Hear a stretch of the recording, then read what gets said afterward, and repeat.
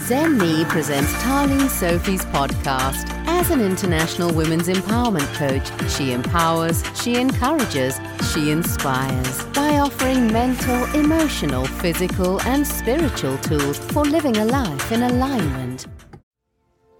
Welcome to the third opportunity to empower the you in yourself. If you haven't already, please be sure to purchase your copy of Self-Talk Book so you can journey with me into the 33 lessons as I dive deeper into each lesson.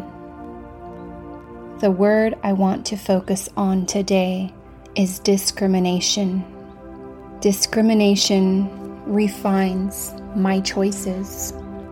Discrimination, by definition, is the act of making distinctions between human beings based on groups, classes, or other categories to which they are perceived to belong. It especially occurs when individuals or groups are treated in a way which is worse than the way people are usually treated, on the basis of their actual or perceived membership in certain groups or social categories. When I read this definition, I think, who is to say we belong to anything but ourselves? And even that statement, if you want to go deeper, do we really belong to ourselves? Or are we souls having a human experience? I think the feeling of being unheard, unseen, or just taken for granted is what causes discrimination. It starts from self. It's a childhood programming, a type of trauma that is inflicted, placed upon us without any choice. And discrimination is not void of self-judgment either. It also reveals a disconnect from your higher self. Therefore, the inner pain is projected outward onto another. If putting a person down makes us feel better about our self-worth, then we really need to sit with ourselves and explore where this weed is rooted within our psyche.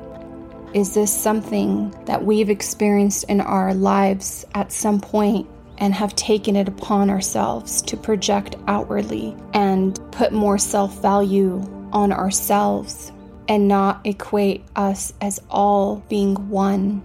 We might all just be guilty of discriminating at some point in our lives, and we probably do this without thinking how we've been conditioned by society to put others down so that we feel better about ourselves in continuous comparison.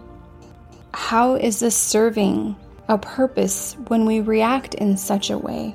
How does projecting onto another give us more power unless it is something that is programmed within our mind, equating to us physically feeling it and emotionally expressing it?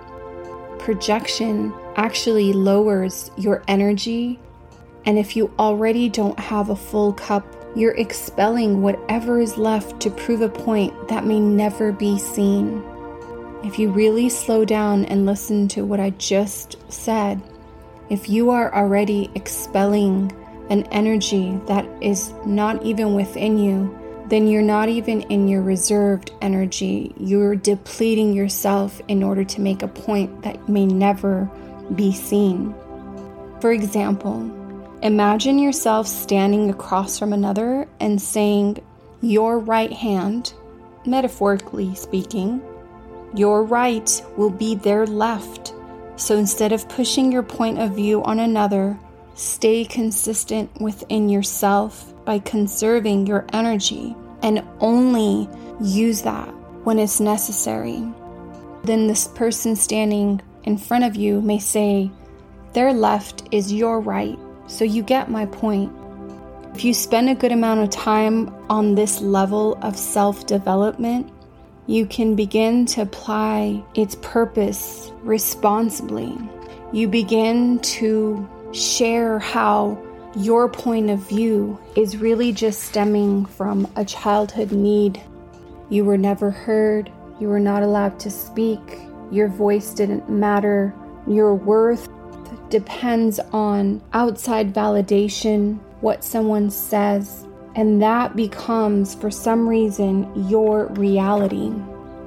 If you have your own constitution and strong within your own beliefs, regardless of if someone approves, likes, or dislikes it, as long as you're being respectful, first and foremost to yourself, and therefore standing in a space of being respected. It's always you versus you, and I've stated this in another podcast episode.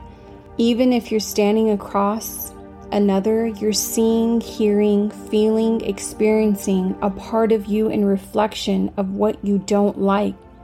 Everyone is a mirror, and you may not agree with me in this point, but if you really take your time and hone in on a specific situation, then it's something within you that's so deeply rooted within your subconscious that it needs to be brought up continuously over and over. And at some point you may feel discriminated to a certain degree because it's a repetitive cycle. But remember this, change starts with you. And I'm sure when I state this quote, most of you, if not all of you, have heard this, and it's one of my favorite quotes that I actually have printed with vinyl stickering on my large mirror that I get to see daily by Gandhi, that says, "Be the change you wish to see in the world," because everything starts from within. A question you can sit with and ask yourself, if you need to go a little bit deeper, is how often do you focus your energy on debating to be right or heard instead of attempting to hear the other? Even you break down the word hear, you take the letter H off and it's ear. That's why you have 2 ears and 1 mouth. So you hear from the right hemisphere, left hemisphere. You process through your psyche. And whatever your programming and your foundation is what comes out of your mouth.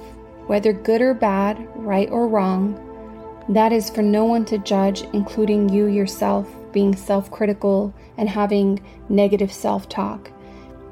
It's just something to sit with, to better understand, and to finally grow through. Not continue to go through, but grow through it.